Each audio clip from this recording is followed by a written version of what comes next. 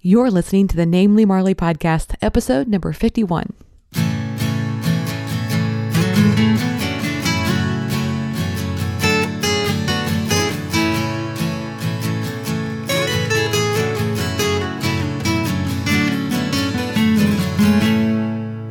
Hey everyone, welcome to the Namely Marley podcast. I'm your host, Marley. You know, the goal of this podcast is to focus on adding a little healthy, creative, and passion-filled living to your day every day. So how are you doing? For me, it's the day after Thanksgiving, and I don't know about you, but my post-Thanksgiving day is a little bit like a stupor. I'm not much of a Black Friday shopper. I definitely don't like crowds, particularly when it's combined with shopping. So I'm not one of those people that heads out to the store the day after Thanksgiving, but I am kind of in recovery from, I spent a whole day cooking yesterday and eating the rest of the time. To me, Thanksgiving is a day to kind of, relax on my everyday eating guidelines, I guess I would say. I try to be pretty careful about what I eat, and I try to, not overeat. Let's say that for sure. I don't find that I feel very comfortable when I overeat on an everyday basis. And so, but Thanksgiving is a day, right, where we all kind of agree to not worry about that too much. But it does mean that the day after I'm in that a little bit of a stupor and not feeling as good. So actually today I'm kind of fasting. I'm not eating very much. I'm going to wait until dinner tonight, and just to kind of give my body a break from food and help me heal. Maybe it's like a way of cleansing my palate too. I don't know. But I will say the one thing that is my favorite part about Thanksgiving is this annual salad that we make that's called the vegan 7-layer salad. I love that salad. It's very rich, but it's also really very flavorful. And I just find it interesting about me that, one of the things that I love the most is this a vegan salad of all things. But it is very good. The recipe's on the site. You should check it out. It's just vegan 7-layer salad. And it's something that I love, that we have a little bit of leftovers. And so for sure with dinner, that's what I'm going to have tonight. But I promise you that there is some relationship to today's topic on this, because I do have this kind of passion for salads. And people sometimes will even ask me, like, do you ever get sick of salads? I'm like, no, I love salads all the time. I really do. I enjoy them. I feel like in addition to just kind of like they're a plate filler, right? They fill up space on the plate with something that, makes you feel like you're eating a lot, but it's also just so good for your body. There's so many reasons why, those dark green leafy vegetables are just full of all the nutrients that we need. So I really enjoy having my salads. And so it's really interesting for me to get to talk to today's guest, who is Rob Lang. He is founder of Farm One. He also has his own podcast called Plant Gourmet that he talks on from time to time. But Farm One is an indoor, artificially lit hydroponic farm, and it's located right in the middle of Manhattan. Isn't that interesting? So, it's not a place where you'd think of a farm growing. Rob actually talks about his story as he's more of a technical guy who loves food, and he radically changed his diet. And he has an emphasis on fresh, whole plant-based foods. But what's interesting is that, he talks about his diet as, he had some pretty bad eating habits, and then he found himself, he had gained weight, and, he's working really hard and traveling and just feeling bad and getting sick all the time. And so he realized something had to be done, and he read the book, Eat to Live by Joel Fuhrman. I always say Fuhrman, but I think it's Fuhrman. Anyway, he read that book. I actually have that book too, and I read that a long time ago. It's like a nutritional game changer, because you read this book and you realize the way that we think about food and the way we, eat, thinking that we're being all, healthy and nutritionally focused is really all wrong. And so I really love this book a lot. In fact, I go back to it several times a year, and it's like a really good refresh. I don't think it's a way I eat all the time, but it is definitely a way I like to go back to as a kind of foundational way of eating. It's very plant focused. And so that's how Rob found himself eating. And I think what I got from the conversation is that he combined his love of technology with his love of plant-based eating. And he actually went to a raw culinary school and learned a lot about combining flavors and and herbs and things like that. And so that's how, you've got the technology related to how you can grow plants indoors. And that's what Farm One does. It's basically using LED lights and hydroponics, which is basically, plants being grown without soil in a nutrient dense liquid, I guess, or water, and then from that they grow all kinds of herbs, and right now they sell mostly to high end. It's more, it's not probably for the everyday consumer. However, that's where Rob and I talk about what, as they're waiting for the technology to improve in cost so that they can produce these kinds of things for the everyday consumer. In the meantime, how can you learn and listen to Rob and apply this to your everyday life? So for me, for example, I have my herbs, and I didn't always grow herbs, but sometime in the last 10 years, I guess, I started, like with basil, like we all do, right? And I have a cousin who's a master gardener, and she, has taken me to her herb days that they have. And it's just awesome to go pick out all these lovely herbs. I mean, basil is a great example. Like, you go to the store and mostly you can find one form of basil, but you go to a master gardener event and there's probably like 20 different kinds of herbs, a basil alone. Seriously, there's all kinds of basil out there, all different kinds of flavors. And so that kind of got me interested in herbs, and I started to grow them. I have them in pots so that I can grow them. They get big and gorgeous in the summer, and then I bring them inside and where they barely survive. But I'm really excited after listening to Rob and talking with him that I can get these LED grow lights as well. And who knows, maybe my herbs can look as beautiful all year round. So I'm really excited. I think there's just some ways that, we can use what he's doing on a larger scale and produce some of that indoors. So for example, Addie lives in an apartment, and we're looking at creating an herb garden for her as well, where it's, growing on the wall, and it's got the LED lights and some herbs that grow on little shelves. So I think whatever we can do to, really be in touch with, we used to be so involved. I mean, can you imagine, think about your grandparents? They were probably having their own gardens and things like that. I know that that's the case for me. My uncle was a big farmer, and I think the majority of kids nowadays, though, don't get to see that as much. And as busy as we are, and as hard it is to think about growing your own plants and herbs, if you think about the health benefits and then the educational benefits for your children too, to see plants growing and to see, the impacts. I mean, I feel like last week I was talking about how we're all makers, and that was based on the book by Elizabeth Gilbert, Big Magic, and how she points out that we're makers. And I talked about how I went to museums, and it's true that we make utensils, we make pots and pitchers and things like that, and we turn them into art.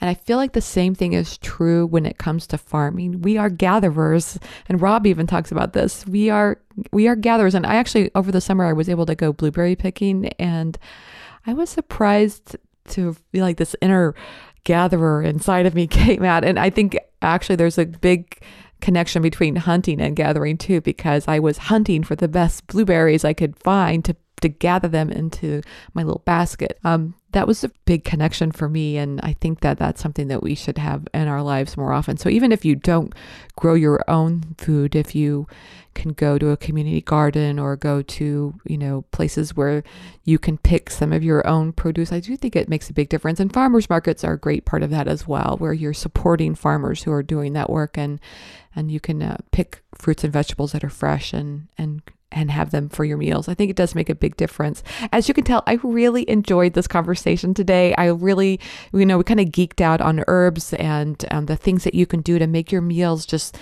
look gorgeous and taste delicious on the plate.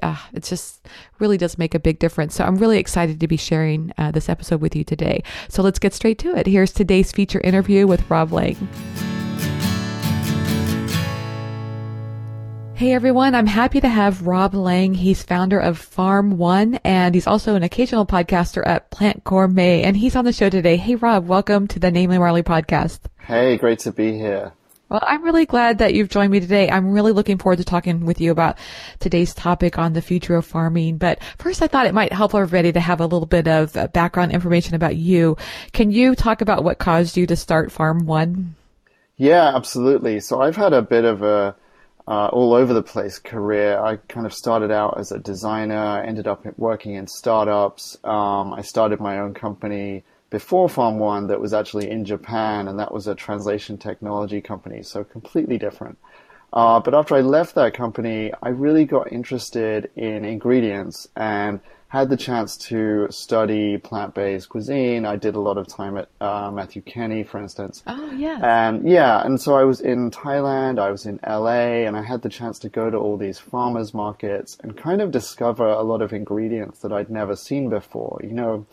Sometimes if you go to the farmers market, you might find something like papalo, which is a Mexican herb, and it has this sort of cilantro-like freshness to it. But you'll see it one day, and then you'll go back the next week, and it won't be there. It's gone. It's gone, right? And I was kind of excited about that produce, but also excited about maybe the opportunity to grow that kind of thing in the middle of the city. And I had seen a lot of kind of news and internet articles about people growing produce hydroponically and often using LED lights as a new technology, as a way of growing indoors. And I thought, hey, maybe I can combine those two things and potentially start a company that grows rare product in the middle of the city year round, using hydroponics and LED lights. And so that was about 18 months, 2 years ago that I was working on that idea. I moved to New York City. I found someone with hydroponics experience, which was, something I lacked, and, decided to get going. And yeah, that was at the beginning of 2016. By April 2016, we had started our first little prototype farm, which is inside the Institute of Culinary Education, which is downtown Manhattan, just by the Old World Trade Center site. And that we've been running for now since April last year. And as of just a few weeks ago, we've completed our second farm, which is in Tribeca, another neighborhood of Manhattan. And that is in partnership with a restaurant there. And it's about 1,200 square foot. So not a huge farm still, but for us, a big step up from what we had before. So we've been working on this for just over a year and a half now. But yeah, it's been a very exciting beginning and like a brand new thing for me. It sounds very exciting. I can't wait to talk with you about it more. I wanted to tell you a story about the farmers market because, we have a really good one here in Kansas City. Yeah. And I was there and, you talked about finding and discovering new things. There was people selling, do you know what elephant ears are? I don't actually know that. I probably should. What is it? It's a decorative plant here in Missouri. People plant it and it has these great big huge leaves and I think that's where it gets the name elephant ear. Okay. And then these people were buying it, just the stalk, and I could not believe it. They were mostly Asian, the people who were selling it, and this woman came up, she was Asian, and I said, why are you buying this? She goes, oh, I put it in soup. It's delicious. Oh, that okay. was so interesting that something that we would take for granted as just this, decorative plant could also be eaten. Yeah, you know what? Maybe I have seen that, like in the Brooklyn Botanic Garden, by the way. Yeah. Like if you ever visit New York City, that's a great place. It has a wide variety of like decorative but also culinary plants. I feel like I've seen elephant's ear there. It's huge leaves, right? Yes, huge. Yeah, huge, yeah. But I didn't know you could put it in a stock. That's pretty cool. She was buying every last one that they had. She just loved it. That's cool. That would kind of take up our whole farm if we grew one of those. Yeah, you could just plant it outside the farm. I think it grows pretty easily. Yeah. Interesting. Cool. Yeah. Isn't it? I think that's kind of the thing that like, you could sit home in your own kitchen and you'll probably be fine. But if you get out and go to something like a farmer's market, I love what you're talking about, that herb that, one herb is here next week and it's gone the next. And, it's easy for me even, I love to experiment in the kitchen, but it's easy for me to stick with the same herbs and same things over and over. And it's so good to just experiment.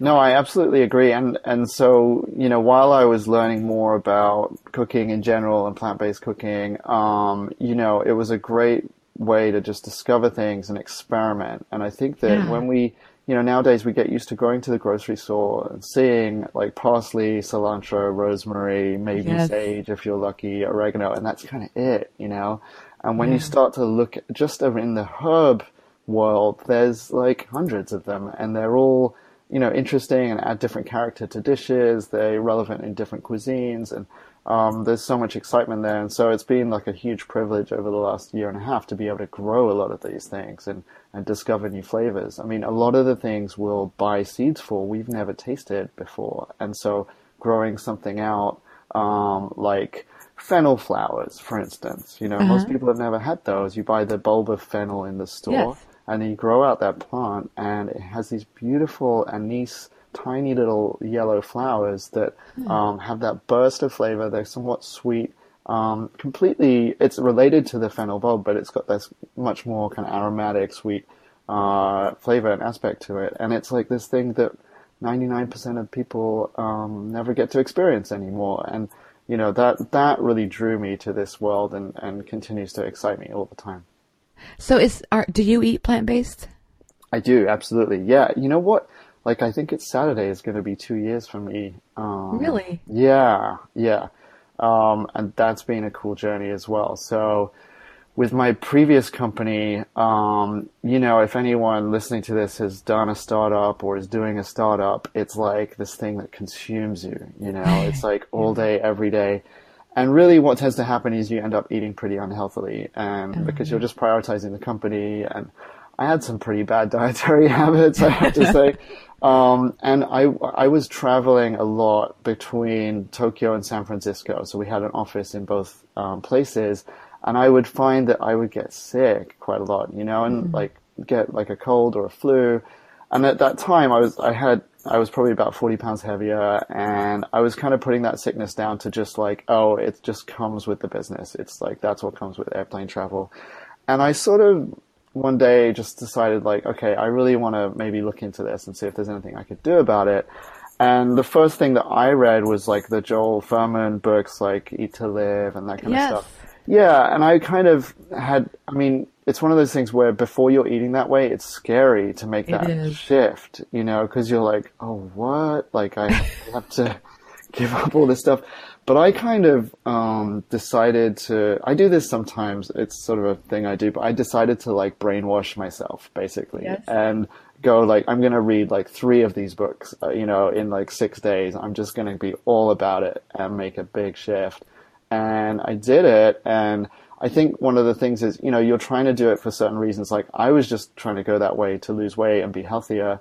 But the dramatic improvement in my health was like something unexpected. Like it was amazing. And in some sort of, I had a couple of like minor medical conditions that were chronic and just had not, got any better. And after changing my diet, just completely disappeared. And, it's all these things we always say, like my allergies went away and like my skin got better. And, I don't know, it's like amazing. So it's one of these things where you're like, oh, okay, this is what I'm going to do now. And at that stage, that was about 4 years ago. I didn't go completely plant-based at that stage, but then after doing the Matthew Kenny program and learning more about how to cook that way, and then looking more at the ethical aspects and the environmental aspects, I kind of made that complete shift. And that was just under 2 years ago. I'm so intrigued by the Matthew Kenny program. Is it pretty nice? Oh, it was super cool. Yeah. So I think, that company has gone through various iterations, and now the education piece is called Plant Lab. And then there are still the restaurants. And so, for instance, Double Zero in New York City is a customer of ours, actually at Farm One, which is great. That's an awesome plant-based pizza restaurant. It's definitely not like a health food restaurant, I would say. But if you want to try some amazing pizza and just beautiful side dishes, it's really cool. One of my favorite places to go. But the culinary program, it was just such a cool and interesting and fun and kind of challenging thing. So I had left my previous company. I was really unsure about what to do next. It was one of these like moments in your life where you're like, I literally have no idea what I'm going to do. And I knew that I didn't want to just go into a software startup again. I knew I wanted to do something real, and I was interested in food, but I didn't really know, what I wanted to do with that. And so I enrolled at the Matthew Kenny when he had it in Thailand. That facility has now changed hands, but I did Yes. the course in Thailand, and it was like this immersive 4 weeks of raw plant-based high-end cuisine. And I was Yes. kind of attracted to that partly because of my design background, like the visuals of it. It's very Yes. beautiful, right? Yeah. You're probably familiar with it. But also like the innovation and the kind of creativity in the kitchen that you're able to do as part of that course was so inspiring. It was like, oh wow, you can make nut cheese and ferment it and make a yogurt and make like a beautiful beet dish. And I don't know, it was just like every day it Yeah. was like, oh wow, new techniques, new things. And as a thing that will make you more confident about eating plant-based, it's fantastic, you know, because it sort of completely changes the way that you think about the plate. I'm sure probably, you know, you might have experienced this as well. Like if you try to go from a traditional Western diet to eating plant-based, you may try to just like replace the meat in the dish with something, you know, like a piece of Yeah. tofu or something. Whereas I think that the most successful plant-based food does not do that. It actually just says, no, we're going to start from scratch and build a dish that's purely about plants and bringing those out, if you know what I mean. And Yes. yeah, and that course really taught me that. And I loved it so much that I did the level 2 in LA. And that was great because it's like above Plant Food and Wine, which is this awesome restaurant in Venice in LA. Oh. Uh-huh. Yeah, and just met a lot of cool people there. And I think, you know, funnily enough, it's one of these things where lots of people going through those courses are at a similar sort of life change, right? They're like, oh, I've been doing management consulting for 15 years. I want to do something different. And Yeah. so you just meet all these people who are like, oh, I'm thinking maybe I'll start a cafe, or maybe I'll do nothing actually to do with making food, but I'll, you know, do something in food styling, or eventually what I decided to do, which is actually to grow the ingredients. And so I thought it was like this very creative, exciting, cool time. And I still keep in touch with a lot of people from the course because you really get close because you're with these people for 30 days or more. Right. And kind of, yeah, you know, everyone's going through all this crazy stuff and working really hard. And yeah, I enjoyed it immensely. Yeah.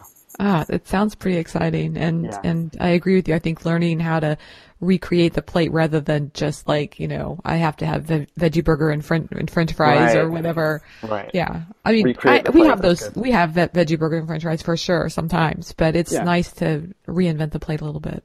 Yeah, I totally think so. And if you know, if you look at some of the people who are doing the most exciting plant-based cuisine, as I see it, you know, Scott Weingard, who is executive chef at Matthew Kenny.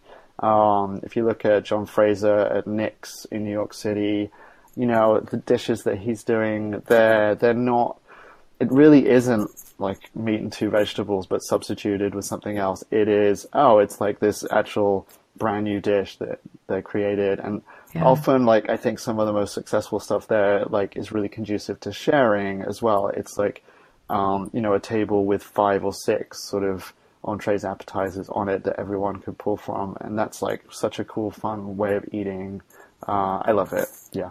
Have you discovered in your transition, that sounds like a weird way of saying that, sorry, but have you discovered that, like for me, my whole palate changed so drastically. Like there were several, like I hated tomatoes, couldn't stand them Yeah. most of my life. And then after a few years of being vegan, it's all of a sudden I love tomatoes and I can't stand milk. And, you know, Yeah. it's just kind of Yeah. crazy that way your taste buds change.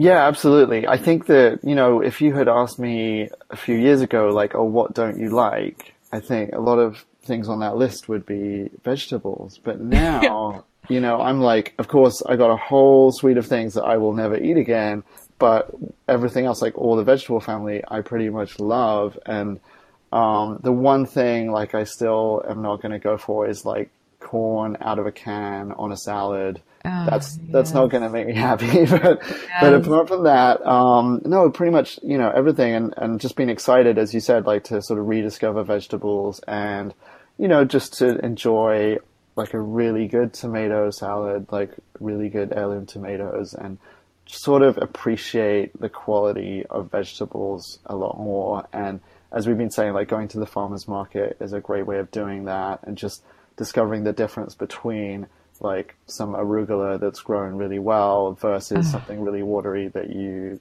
forget instantly. And Well, thank you for bringing up arugula, because actually I did try to grow that in my own garden once. Oh, cool. Yeah. So honestly, I find, I don't do a lot of my own gardening. I do herbs mostly. I've done a little bit of kale and some things like that. Obviously, rosemary, things like that are pretty easy to grow in our farm or our little garden in Missouri. Yeah. But things like greens can be kind of tricky. They can easily turn bitter. Can we do this transition into farming now? Yeah. Well, with the greens, I think, everyone's got a different taste as well. So sometimes that bitterness can be attractive. It depends who you are. I'm kind of someone who, in the morning, I'll make a massive, really ugly green smoothie that looks like, looks like sludge almost. And I kind of enjoy that. Like I kind of go for that. Generally with most, plants like the brassicas, so most of your greens like kale, broccoli, they actually come from the same, sort of root, and they've been grown out for different characteristics. You'll find that when plants start flowering, often they'll become a lot more bitter. And so by cutting them back more aggressively, you may be able to activate more of that, sort of slightly sweeter taste. But yeah, some varieties that you'll choose are definitely going to be pretty bitter. I tend to like that. But yeah, it can be a matter of choosing a particular variety, as well. Yeah. And I do think the flowering, like for example, I've got some mint right now that's gone to flower, and it is so beautiful that I can't cut it back. Oh, but you can also use those mint flowers as well. Yes. Like, yeah, and I'm sure you do. Oh, the mint flowers? Oh, yeah, totally. Like, great. I mean, they taste of mint. Depending on how mature the plant is, they can get a little bit better, but I'll definitely use those as a, attractive kind of garnish. Yeah, you could use them in a tea as well. I mean, the thing with teas is you can definitely do fresh infusions, and that's a lot of fun. We'll do, for instance, like yarrow will grow. That's great for tea. Lemon balm, for instance. Yeah. The quantities of fresh versus dried for the same flavor power can be a little bit disappointing. You need a lot of fresh herbs to get some of the same impact as a dried herb for tea. Right. But it's so fun, and it's really nice to just infuse, fresh leaves into your tea. It looks so beautiful as well with like if you want to be fancy, get like a glass teapot and stuff, I think I like the feeling. Like maybe I feel kind of powerful when I can just go out to my front porch and grab some leaves and throw it in my tea. It feels really good. Yeah, it's the best thing on the planet, right? It Going is. out there, just like cutting or ripping off a few leaves and like. Yes. I mean, that's the thing that I think. We've kind of lost that, and a lot of people don't have access to a garden, of course, but you can grow some of this stuff at home. I'm obviously immensely privileged because I have a huge herb garden now that I can pick, and really I'm so spoiled. Like to go to the supermarket now and pick up herbs is like a last resort for me. Like something's got to go pretty wrong for me to end up there. And if you grow rosemary yourself, you'll know that picking that off the fresh plant and getting the oily sort of sticky aroma of that is, it's magical, right? And so being able to do that is it's so cool, and it's so like, I don't know, everything tastes better that way. Fresh herbs like ripped over, almost anything, elevate it to a next level, and I'm so glad you said this, Rob. I really do feel passionate about the fact that I think, we all live busy lives, but, we're so far removed from the food chain. It seems like that if there's just something that you can do, I mean, even just to have, a pot of basil that is on your back porch, I think that just adds so much. Oh, absolutely. And that fresh herb, this is some of the things that makes the chefs that we work with love working with us as a farm, is because we'll cut and we'll deliver within a couple of hours, right? As opposed to what you're getting from, the supermarket or a lot of distributors is something that's at least a day old, if not 4 or 5, you know? Right. And that difference, because those oils, the terpenes that are in these herbs, these are the things that the plant uses as its defense against insects and against other things. Those things, they disappear into the air. They're volatile chemical compounds, you know? And so if you cut that herb just a few minutes before you eat, your experience is, I mean, it's almost 10 times better, you know, it's amazing how different it is. So that's the pleasure of growing something yourself, or getting it, you know, straight from the farmer's market where it's been cut that morning or the night before. It's great. I have a friend that once gave me a bouquet of fresh cut herbs. Yeah. And it was beautiful. It was probably the best bouquet I've ever received as a gift. And I don't tell my husband that, but it was beautiful. He knows what to get you next time. Yeah, yeah, exactly. So, I mean, it can also be ornamental. Like I agree with you that to cut them fresh and put them, you know, in your pesto, the basil leaves is great, but you can also just like arrange them as almost like flowers in the kitchen. Yeah, no, they're beautiful to work with. We've done occasionally for little gifts. We've done little bouquets of herbs. I kind of am into the idea of doing it as a product. Well, no. I mean, if people enjoy them, it's awesome. But you know, like it's something we would like to do at some stage. Especially like doing it with some of the more hardier aromatics, like using sage, like maybe bergamot, rosemary. You know, that works really well because they'll kind of stand up. But yeah, what a pleasure, right, to get all this beautiful smelling stuff. And yes, I don't know, there's something about it because, you know, so we, so at the farm, we also give tasting tours. And it's something where it just started because a lot of people were like, oh, I really want to come and visit the farm with my girlfriend, or I want to bring someone along. And so we started doing tasting tours, and currently that's 2 times a week, and we're actually going to radically expand that. So we're going to do them almost every day of the week because there's a lot of demand. People get to come along and taste, like, normally we're growing close to 120 different herbs and flowers and microgreens on the farm, and so people get the chance to taste all of those as part of the tour, and they have a glass of Prosecco if they like as well.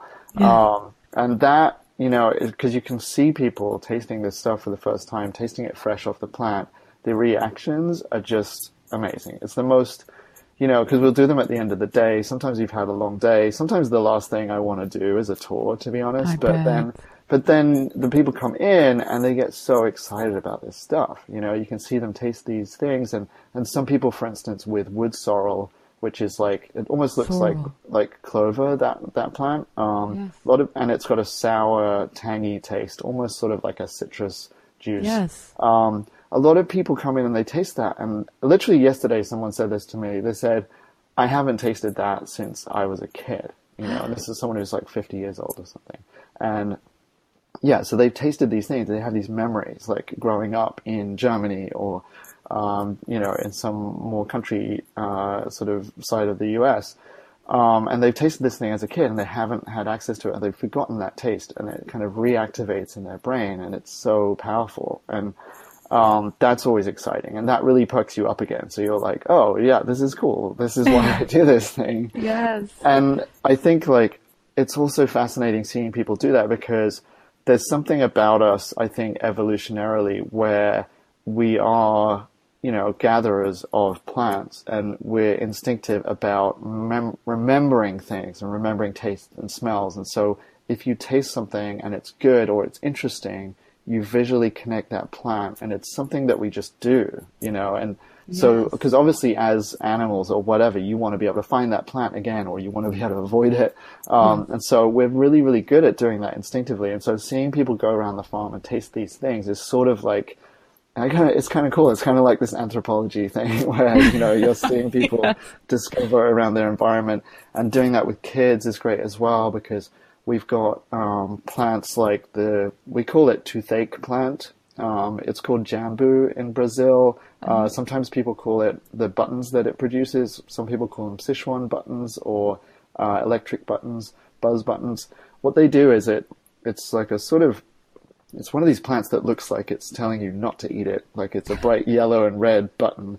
And it's the button itself is sort of made up of these tiny little florets. So it's sort of got hundreds of tiny, tiny flowers on it, but it looks just like a sort of a little acorn kind of thing. And you'll pop that in your mouth and chew it up, and sort of 10, 20 seconds later, it starts to kind of numb your mouth. There's a sort of sparkly kind of pop roxy kind of thing going on. And it's cool. It's fun, and it's unusual, and it's unexpected. And we kind of prep people for it. We say, hey, are you ready for an unusual experience? But they'll try this thing, and everyone reacts to it in a different way. You know, some people are kind of, just not sure what's going on. Some people love it. They start laughing. Some people, you know, screw up their face, you know. Yes. But giving that to kids, for instance, is super fun as well, because it's this thing that is completely natural, right? Yes. It didn't come out of a packet, but has the same sort of impact as giving them like a really sour gummy or something like that.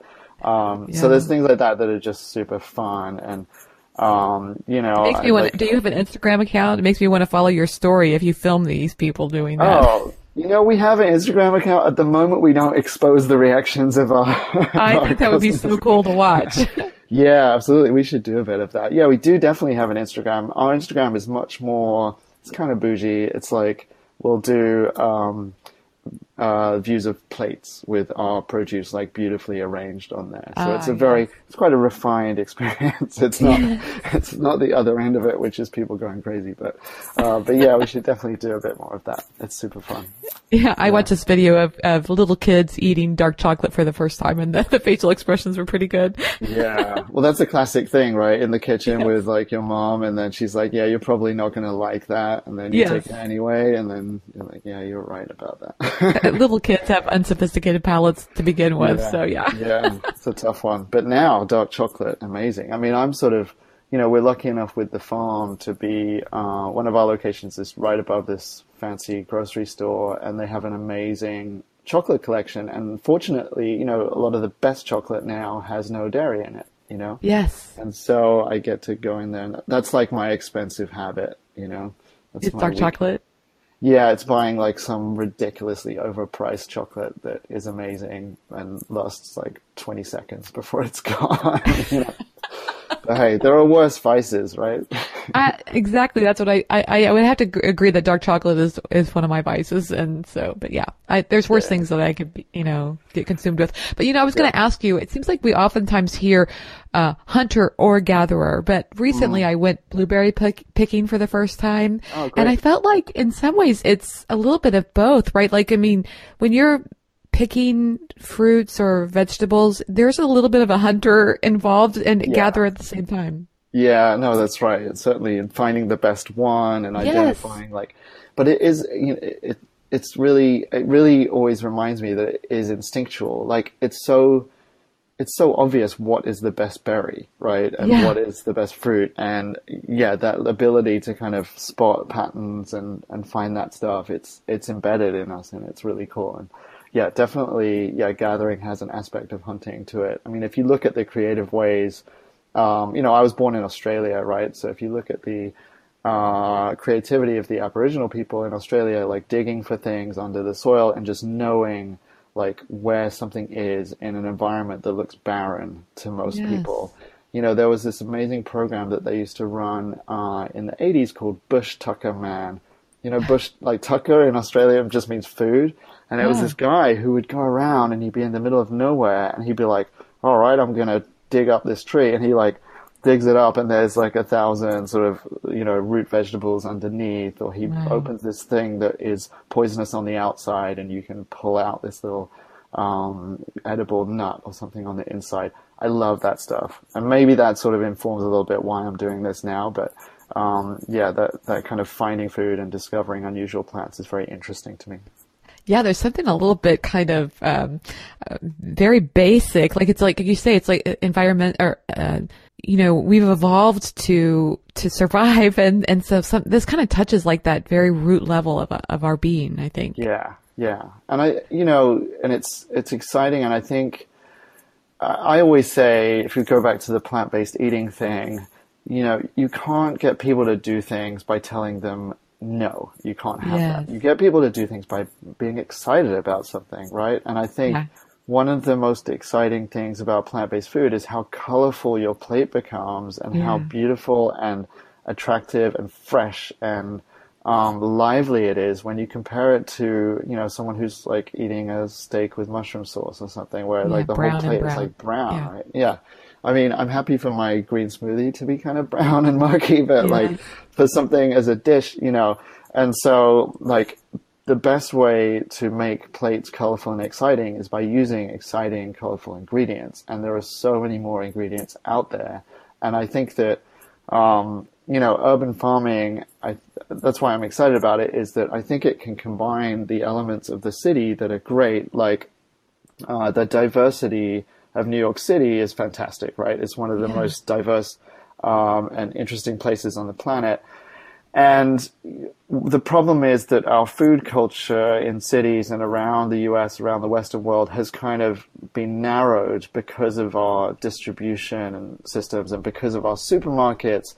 It's been narrowed, and we have had access to fewer and fewer varieties as the years have gone on. And I think urban farming is a way for us to bring back that variety. You go into like a Mexican supermarket in New York, and you will have access to various things, but that's just the Mexican supermarket, and it's still limited in quantity. Whereas I think we should be bringing all these ingredients into, the farmers markets, obviously, but the grocery stores and into the restaurants that we eat at, because there's literally hundreds of ingredients out there that are waiting to be tasted. And, we only grow herbs, edible flowers, microgreens. Occasionally we'll grow something like a tomato. But even within that little narrow band that we cover, we've grown over 300 different products in the last year. And there's still more to come. And then if you look at, just the varieties of tomatoes or the varieties of corn or different beans or different watermelon. There's like 100 different kinds of watermelon, right? So, I'm like, that is like the breadth there is amazing. And I can't wait for people to start to bring more of that back into the city. And, what I'm doing at Farm One, we're very much on the high end of the market. Because we're new entrants, we're going in working with top end restaurants because we have an expensive product right now. But the nice thing is the trends in terms of farming technology are making it more and more accessible to everybody. And so the equipment that we might buy right now for a few $1,000s in a few years' time will just cost a few $100s, and then after that it will get cheaper and cheaper. So it will enable people to start growing in the city, growing the plants that from their home country. So if you come from Ecuador, you can grow something, or you can grow something from Germany or Thailand or whatever in the middle of the city. And so I feel like that movement, that urban farming movement, is a way to empower people to do that and give them access to amazing local produce. Yeah. Yes. Also be a part of educating ourselves on how, how to do this ourselves as well, right? I assume that's part of it. So tell me, what does urban farming mean? What's involved with that? Yeah, so it could take on many forms. I think that, for people who live in cities, often the most sort of visible type of urban farm might be like a community garden in a vacant lot, for instance. There's great people doing that in New York City. There's also rooftop farms, and so those can be people who just found a little patch of land on the top of a roof, maybe converted it, put some planters in. Those are great. Also rooftop greenhouses, for instance. So in New York City, a couple of companies do that. Like Gotham Greens is one of them. They grow basil, they grow some leafy greens.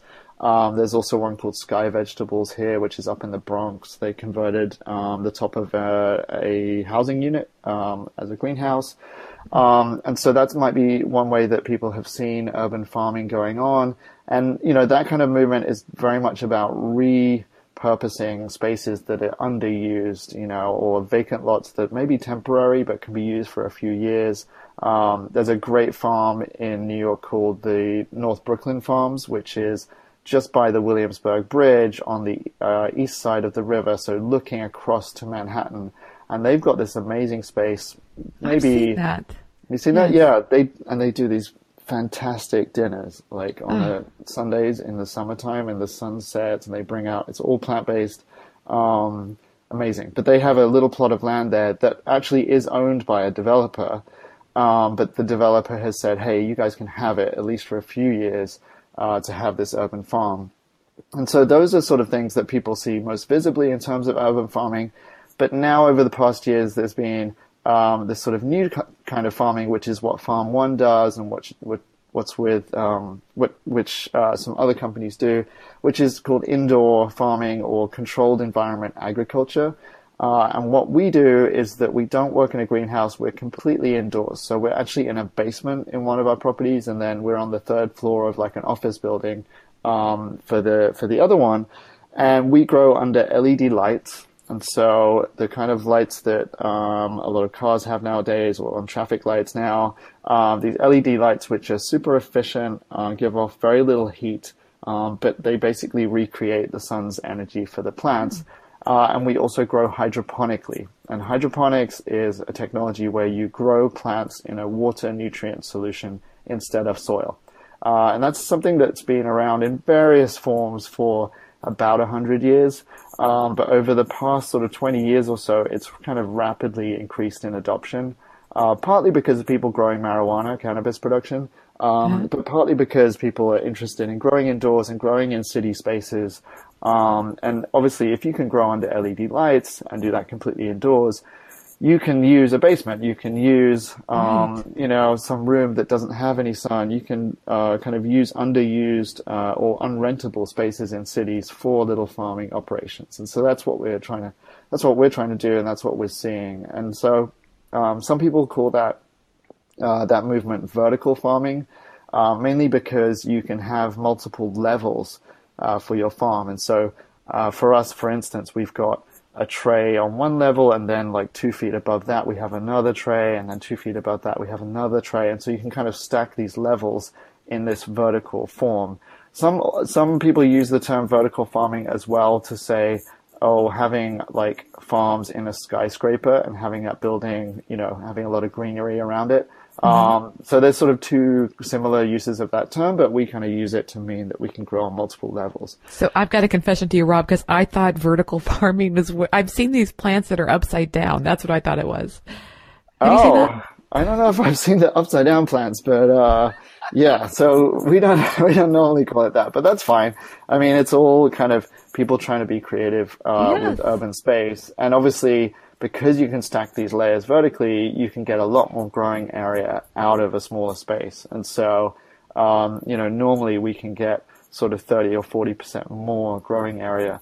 And then there are other companies trying to do this on a pretty big scale now as well. So there's a company called Plenty, which is in California, and they've raised about $200 million recently to build really big vertical farms. And so they're going after the sort of leafy greens, salad mix for the supermarket. There's another one in New York City called Aero Farms. And they're kind of on a much bigger scale from what we're doing. We're very much focused on kind of unusual products and interesting herbs, that kind of thing. Yeah. Could you see someone also using this, like the home gardener that, let's say I have a big tomato plant out in my garden for the summer, instead of just throwing that away at the end of the year, I could bring it inside and put an LED light on it? Yeah, absolutely. So you can totally do that kind of thing. There's a variety of ways of doing it. I would say nowadays there are products and systems that go from something that's like $5 all the way up to thousands of dollars. And really that's depends on the size and the scale of what you're trying to do. So if you wanted to get started with this kind of thing and you had a few dollars to spare and you just want to experiment, there's a really cool new product called Urban Leaf. And they call it like the world's smallest garden because it's this little... it's kind of shaped like a big fat whiteboard marker, and you can drop it into the neck of a wine bottle or a beer bottle. And so you'll take your old wine bottle, you'll fill it up almost to the brim with water, and then the Urban Leaf has a seed already in it and already has some nutrients in it. And it's based on a system called Kratky, which was developed about 40 years ago. And the Kratky system is that as the water gets absorbed by the plant, the water level goes down and an air gap is created for the roots to get oxygen.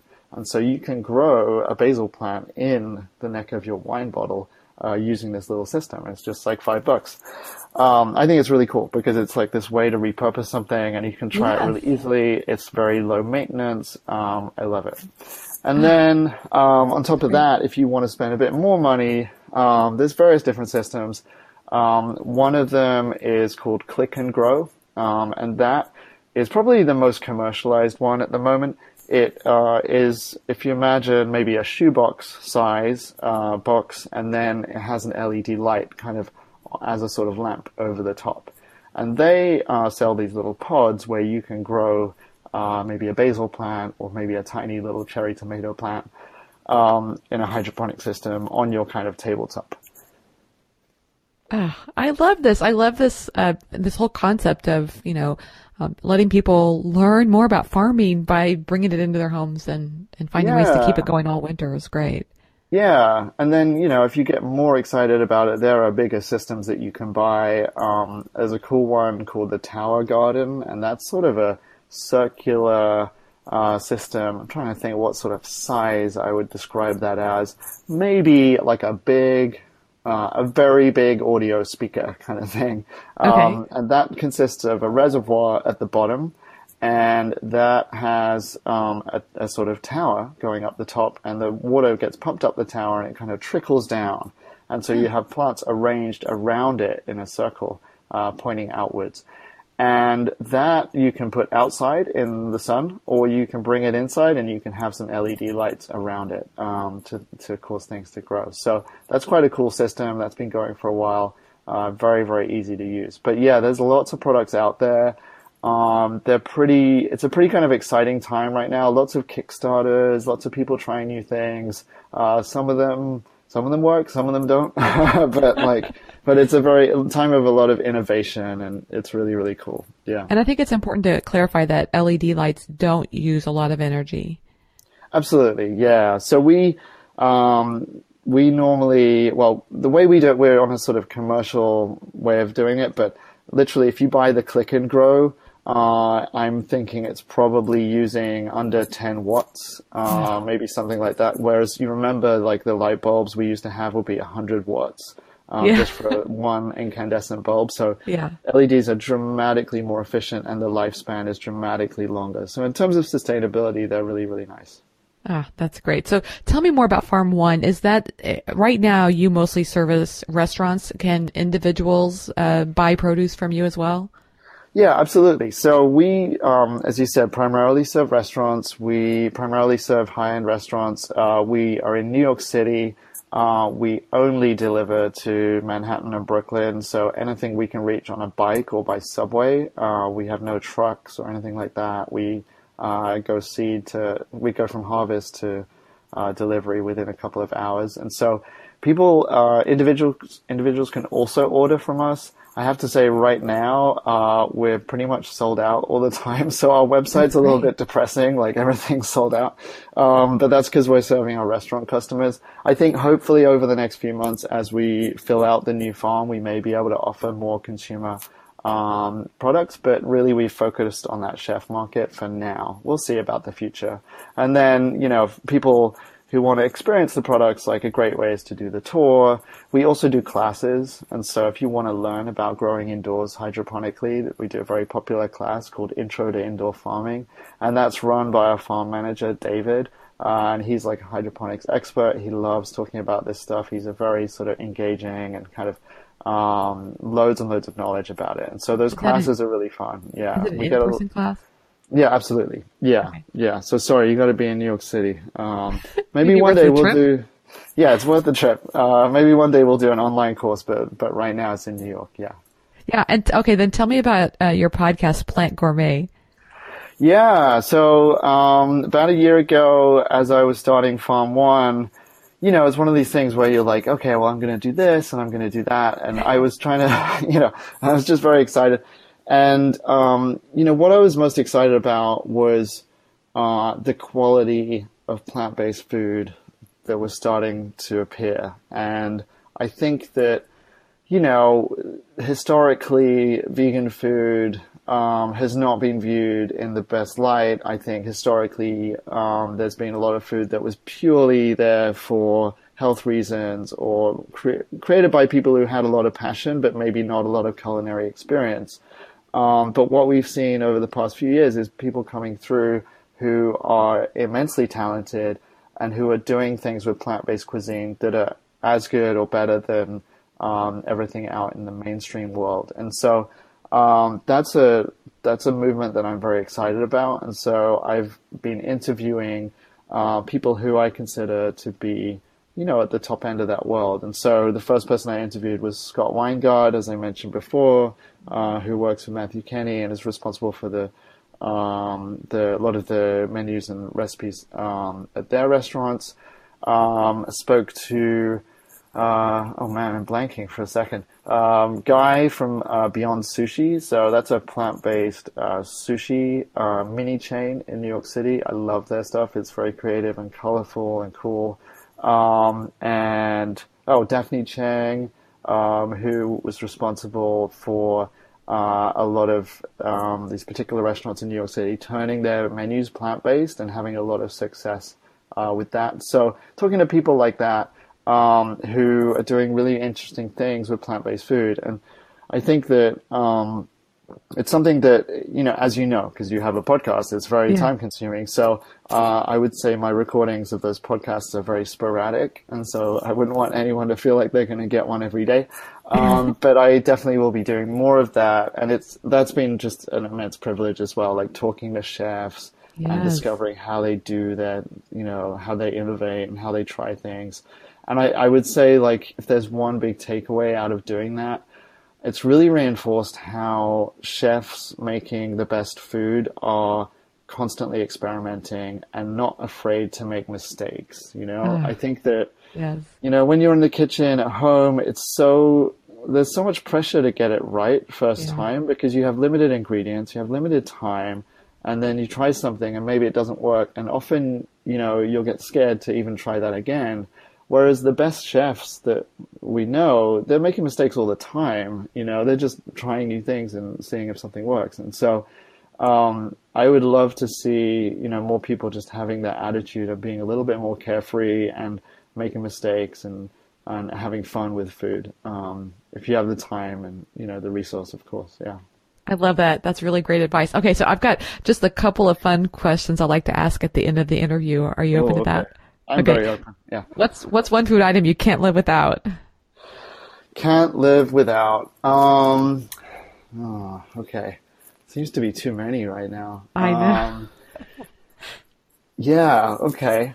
I think. Well, I mean, I'll have to say two because there's the herbs that I grow, right? Yes. So I'm just used to having one of the things I really like is this thing we grow called Pluto basil. It's like a micro kind of basil. The leaves are very delicate and it's so fragrant. It's almost got a mintiness to it. I am so used to being able to just grab a few little heads of that, taking them home, putting them on like a simple bruschetta or something like that. That is great. And then maybe. I don't know. There's too many things, but I would say like a really good tomato. I love, again, not the healthiest thing in the world, but I love slow roasting tomatoes for 6 hours in a low oven. Olive oil, salt and pepper, garlic, maybe some rosemary, and then maybe some of that Pluto basil. That just is. It's like a luxury and it's the best thing. So good tomatoes, I never want to be without. Yeah. Serve that over a bed of kale. That sounds like it would be very good. It's very good. Very good. Okay. So here's a question for you. What, if you could just pick one band or singer that you would listen to the rest of your life, who would that be? Oh boy. I tend to go for some pretty weird out there kind of music, so I don't know if anyone would know most of my choices. I mean, I tend to listen sometimes. In the UK, I got into this really sort of abstract kind of very, minimal ambient music. I guess the sort of most well-known example of that would be someone like Brian Eno, like his abstract ambient works. Brian Eno was this amazing, well, he's still around, producer who did a lot of kind of hit records in the 80s and 90s, but he also did a lot of ambient music, some of it which is computer generated. Yeah. And that stuff is great for like working to, or just like, Yes. chilling out. It's very minimal. It's not to everyone's taste, but that's something that kind of music I wouldn't want to be without. Yeah. He's got the name for creating ambient music, don't you think? Oh, You totally. know? I mean, actually, where most people have experienced him? It's the Windows 95 startup sounds and the alert sounds. He designed those. Did he do a TED Talk? I'm sure he probably does. He's definitely the kind of guy to I do think that I might kind of have thing. heard him speak somewhere then, because I Yeah. remember hearing somebody talk about that. He's like a polymath kind of genius. Oh, the other thing I love about him is that he created these cards called Oblique Strategies. And I love these cards so much. What they are is because he would spend a lot of time in recording studios. In recording studios, you're paying a lot of money for the time. It's a very expensive place to be. And it's a place where often you find yourself in a creative block. Like you don't know what to do with this the record. pressure. The pressure, right?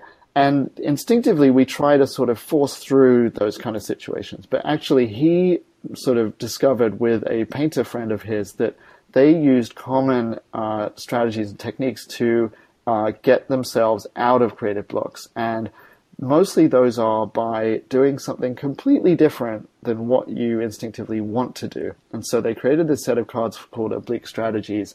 And the oblique strategies are suggestions to just try something completely random, almost. And so you'll just pick up a card, and it might say something like, make everything bigger.